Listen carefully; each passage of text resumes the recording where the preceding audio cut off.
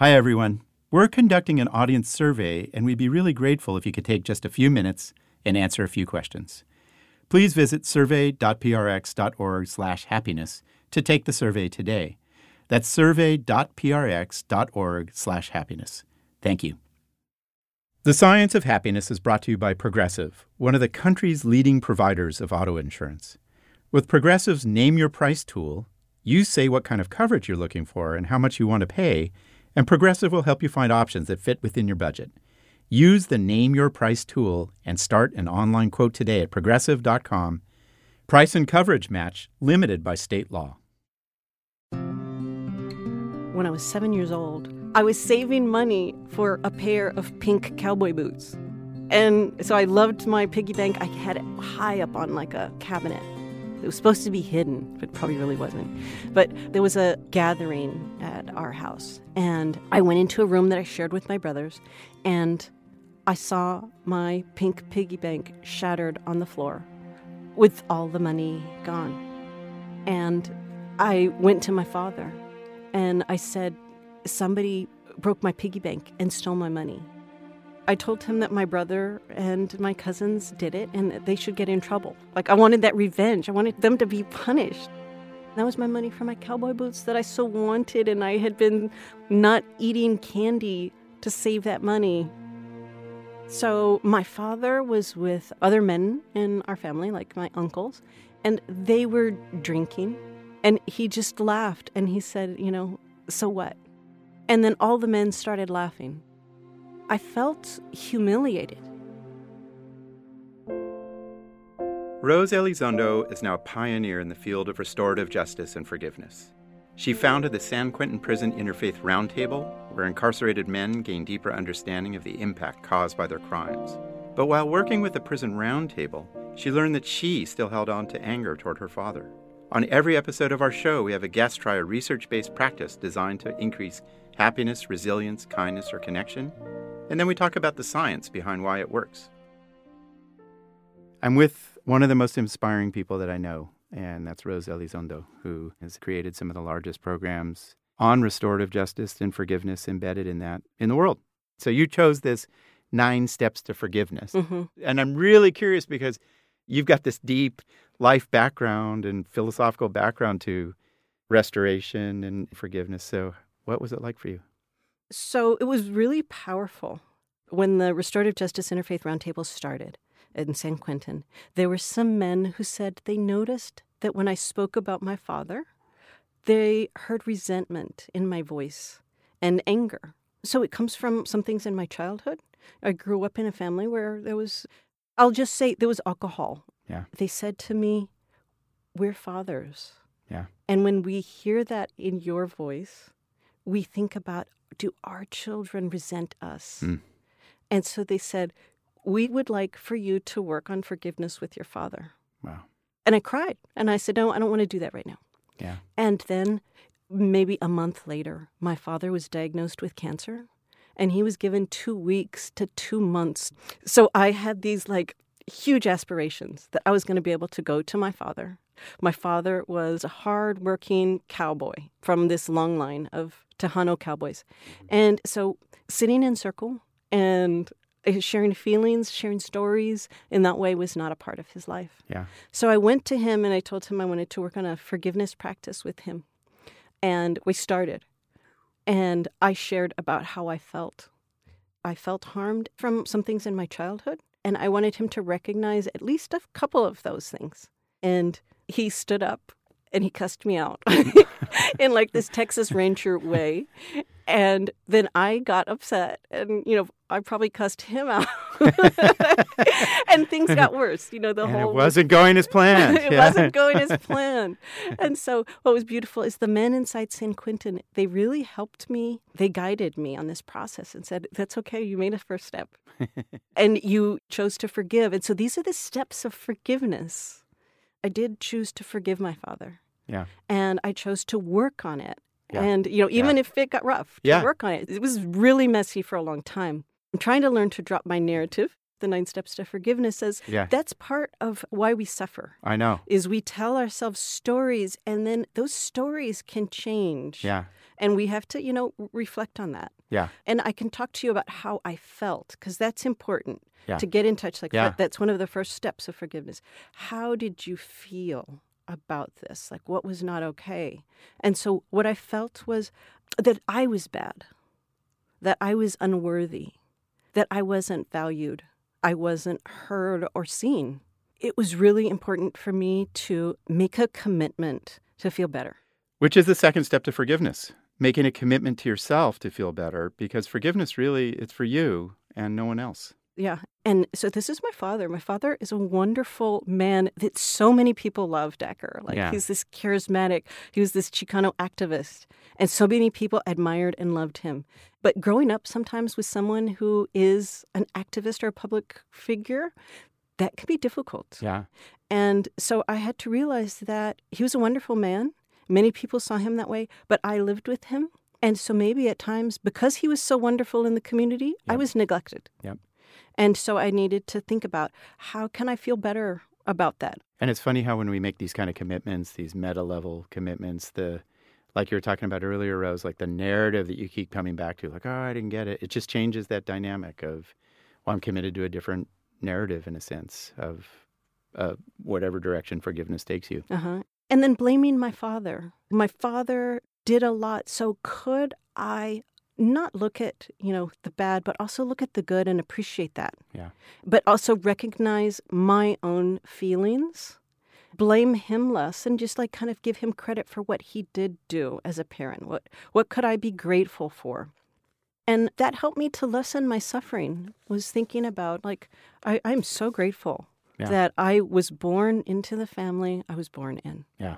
It's funny how these states go together sometimes, that when we forgive and we recognize suffering, on the other side is this feeling of gratitude sometimes, that I had this hard stuff, but I got this out of it. And It's interesting how they go together sometimes. Yes, yeah. And I do think that the universe gives us opportunities or gifts. Yeah. So the next step to forgiveness is about understanding that forgiveness doesn't necessarily mean reconciling, and also to stop expecting things from other people. Yes. So give up expecting things from your life that other people choose to not give you. Yeah. So I wanted my father to give me an apology. Oh. It didn't work. He just refused, or did you ask him? Or So I was meeting with him, and I had an agenda, Decker. Yeah. I wanted him to change. I couldn't change my father. So how could I accept him for who he was? So one of the things that the men in San Quentin invited me to do was to start a kindness practice, and to be kind to myself and to be kind to other people. And so the Greater Good Science Center has these wonderful kindness practices. So it took working with kindness and being kind to other people, super generous, being very apologetic, generous with my apologies, generous with my time, and also kind to myself, because I think that's one of the hardest things is I need to have self-compassion. That's a hard one. Uh-huh. Yeah. And realize that if I didn't feel loved and I didn't feel worthy, how can I meet those needs as an adult? Yeah.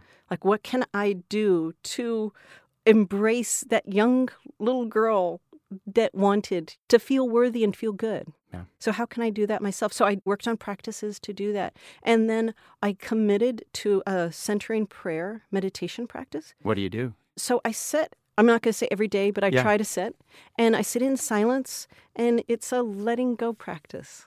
When thoughts come to you, especially intrusive thoughts like ruminating thoughts, you let them go. Yeah. I gave up wanting an apology. I gave up the narrative. So I went to our little ranchito, and I asked my father, what do you want to do today? And that's not who I was before. And I tried to be as happy as possible, just bring this happy presence that I take into San Quentin.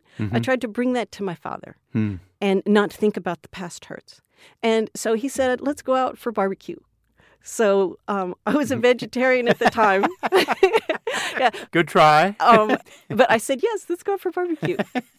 And I ate brisket with him, ribs, and then we ordered these double-fried curly French fries, and we fought over them in this loving, joking way. And it was oh my gosh, I'm back to my father. I'm back to the father who's so funny, who's like a comedian. We had a great time. And then the next day, he said, what do you want to eat today? He's like, if you want to eat your style of food, we can't eat your style of food. He said, what would that be? I said, well, it would be a salad. And in Texas. And he's a rancher. And just a salad. And then we had sliced cantaloupe. And I don't think he liked the salad. But he said the cantaloupe was just delicious.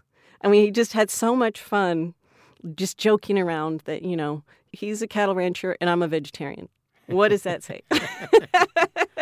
And just, laughing about things. And it was a really beautiful time. So I gave up my need that he had to apologize. And I just worked on relationship. Could our relationship be reconstructed? And it happened. And it often begins with food. Uh-huh. Amazing. Yeah. And then sadly, 6 weeks later, my father passed away. Sorry about that. But what I felt was, it felt complete. Because even though there hadn't been an apology, there hadn't been this I love you, the time we spent together was communion. Yeah. We had a great time together. And those are the memories that I have. And it's amazing in the science of how we make peace. Peace is made in many different ways, and it's not necessarily the words, I'm sorry, or I did this wrong. It's eye contact, and it's a tone of voice, and it's laughing over brisket or whatever it is. Mm-hmm. And I think your description brings that to mind. It's so striking that often these happiness practices are really about the big life themes. And I just want to hear about your work now. I feel so honored to be working with the Navajo people. It's looking at my life purpose and looking at what lights me up and also what breaks my heart. So one of the things that breaks my heart is domestic violence and violence happening in the home. And so it's bringing these traditions like restorative justice and peacemaking. How can we bring that into the community? Yes. Truth and reconciliation, where people get to tell their story, because intergenerational trauma and trauma are root causes of that. We criminalize poverty, we criminalize trauma. And so if we can work at those root causes of the root causes, hopefully we can keep people to not be incarcerated. So if parents can learn positive parenting, maybe they won't be having to go to court for domestic violence cases. Exactly. I feel really honored to do that. And then we're also helping to create an Institute of Navajo Peacemaking as a part of my project. That sounds amazing. Yes, and a model site. So not just the institute, not just the head stuff, but a model site where people can come and see the practices of what does this entail on a societal level. I'll be first in line. Well, Rose, I am so grateful for the work you do in the world. It's absolutely essential. So thank you for being here. Oh, thank you. We'll talk more about the science of forgiveness after this short break. Hiring the right team for your business can be a long and arduous process. With Indeed, there are no long-term contracts. You can pause your account at any time, and you only pay for what you need. Indeed.com is the hiring site that helps you find quality candidates with Indeed Instant Match. Indeed searches through the millions of resumes in their database to help show you great candidates instantly. Want your quality shortlist fast? You need Indeed. Right now, our listeners get a free $75 credit to upgrade your job post at Indeed.com/happiness. This is Indeed's best offer available anywhere. Get a free $75 credit at Indeed.com/happiness. Indeed.com/happiness. Offer valid through March 31st. Terms and conditions apply. It's a new year. Time to leave what you don't need in the past and sell those luxury items at The Real Real. The Real Real is a trusted source for authenticated luxury consignment, and you can sell everything from women's and men's luxury fashion and accessories to fine jewelry, watches, art, and home decor. Choose your own virtual appointment time and meet by video with a luxury manager. They'll walk you through the selling process, give you price estimates for your items, and help you decide what to sell. Afterward, The Real Real will arrange a free pickup. You can also sell in person, safely and easily, at one of The Real Real's locations across the country. Or just request a free shipping label to send your items in. Selling your luxury items with The Real Real isn't just smart financially, it's sustainable. It's a win-win. Start selling and earning today. Visit therealreal.com to book your free appointment.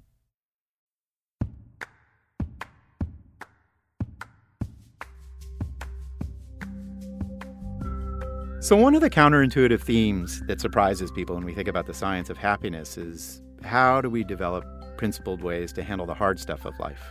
Bereavement and trauma, conflict, and so forth. And one of the great lessons that we've learned in the science of happiness comes out of the science of forgiveness, which Rose did a practice around with the 9 steps of forgiveness. So the first thing that we have to really grapple with honestly is that although there's a lot of prosociality in the science of happiness, at the same time, because we're individual beings with our own self-interest and our own desires, there's a lot of conflict that's just part of social living.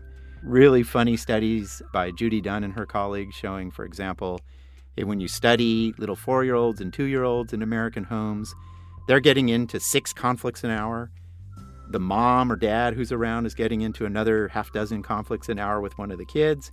So what that tells us is in the average American family, there are 8 to 10 conflicts every hour as we engage in the complexities of family living. What this tells us is conflict is just inherent in human relationships, and we need to forgive. So one of the really key theoretical discoveries about forgiveness, and it tells us that we have an instinct to forgive, really comes out of the groundbreaking work of Frans de Waal, who's a primatologist. He studies the bonobos and the chimpanzees and other primates in his research career, and really important to the science of happiness. And he started to get interested in what he called peacemaking and reconciliation. There was this hypothesis out there called the dispersal hypothesis that if 2 primates are in conflict with each other, and they're tangling and they're wrestling and they're biting each other and pulling each other's fur or the like, it's really wise for them to disperse, to get physically far away from each other. That makes sense. And Frans was doing these observations of various primates, and he found naturalistically the opposite happens, that in fact what happens is the 2 individuals who are fighting will find opportunity to get closer to each other, or a third party will often bring them into physical contact. And then he documented this systematic process of reconciliation, which really looks like the precursor to human forgiveness. So one individual will bow, they'll express certain kinds of vocalizations, they'll have open-handed gestures, and then the other individual will actually embrace that primate or groom them or come into close physical contact. It's as if what they're seeing are these initial elements of an apology almost, and then some sort of forgiveness. So in the human literature, we define forgiveness as having 4 components, and you really saw them in Rose's narrative. So you really work hard to accept the transgression. So Rose had to think hard at multiple occasions. Why was her dad sort of more loving in the outside world than inside with the family? You have to reduce this punitive tendency to seek revenge. You have to, as Frans de Waal described, you have to really, instead of moving away from the individual, you have to come close and have the face-to-face, eye-to-eye contact. One of the great studies early in the forgiveness literature is by Charlotte Whitvliet, a professor at Hope College in Michigan. So what she did is she brought people to the lab and she hooked them up to measures of their cardiovascular physiology, capturing things like heart rate and the transmission of blood through the veins. And that measures how you know whether the person is fight or flight oriented. And she had people think about a kind of a grudge that they had towards somebody else. They either kind of got into this process of thinking about their grudge and holding on to the grudge, which we love to do sometimes, or Charlotte Whitvliet had the participants release it, just to mentally imagine letting go of the anger that's associated with the grudge. And very nicely, what she found is just letting go of this grudge and forgiving the individual led to a calming down of stress-related response in the cardiovascular system. So it actually kind of calmed your fight or flight response. Forgiveness has these physiological benefits. I'm Dacher Keltner. Thanks for joining me for the Science of Happiness. If you would like to try the 9 Steps to Forgiveness or other practices like it, go to ggia.berkeley.edu and then call us at 510-519-4903 and let us know how it went. Our podcast is a co-production of UC Berkeley's Greater Good Science Center and PRI. with production assistance from Jenny Cataldo and Ben Manila of BMP Audio. Our producer is Jane Bach. Production assistant is Lee Mengistu. Executive producer is Jason Marsh. Special thanks to UC Berkeley's Graduate School of Journalism. Our original music is by David Michelle Ruddy. You can learn more about the science of happiness and find related articles, videos, quizzes, all kinds of stuff on our website, greatergood.berkeley.edu. And shoot us an email. Tell us what you think about what you heard. Send it to greater@berkeley.edu.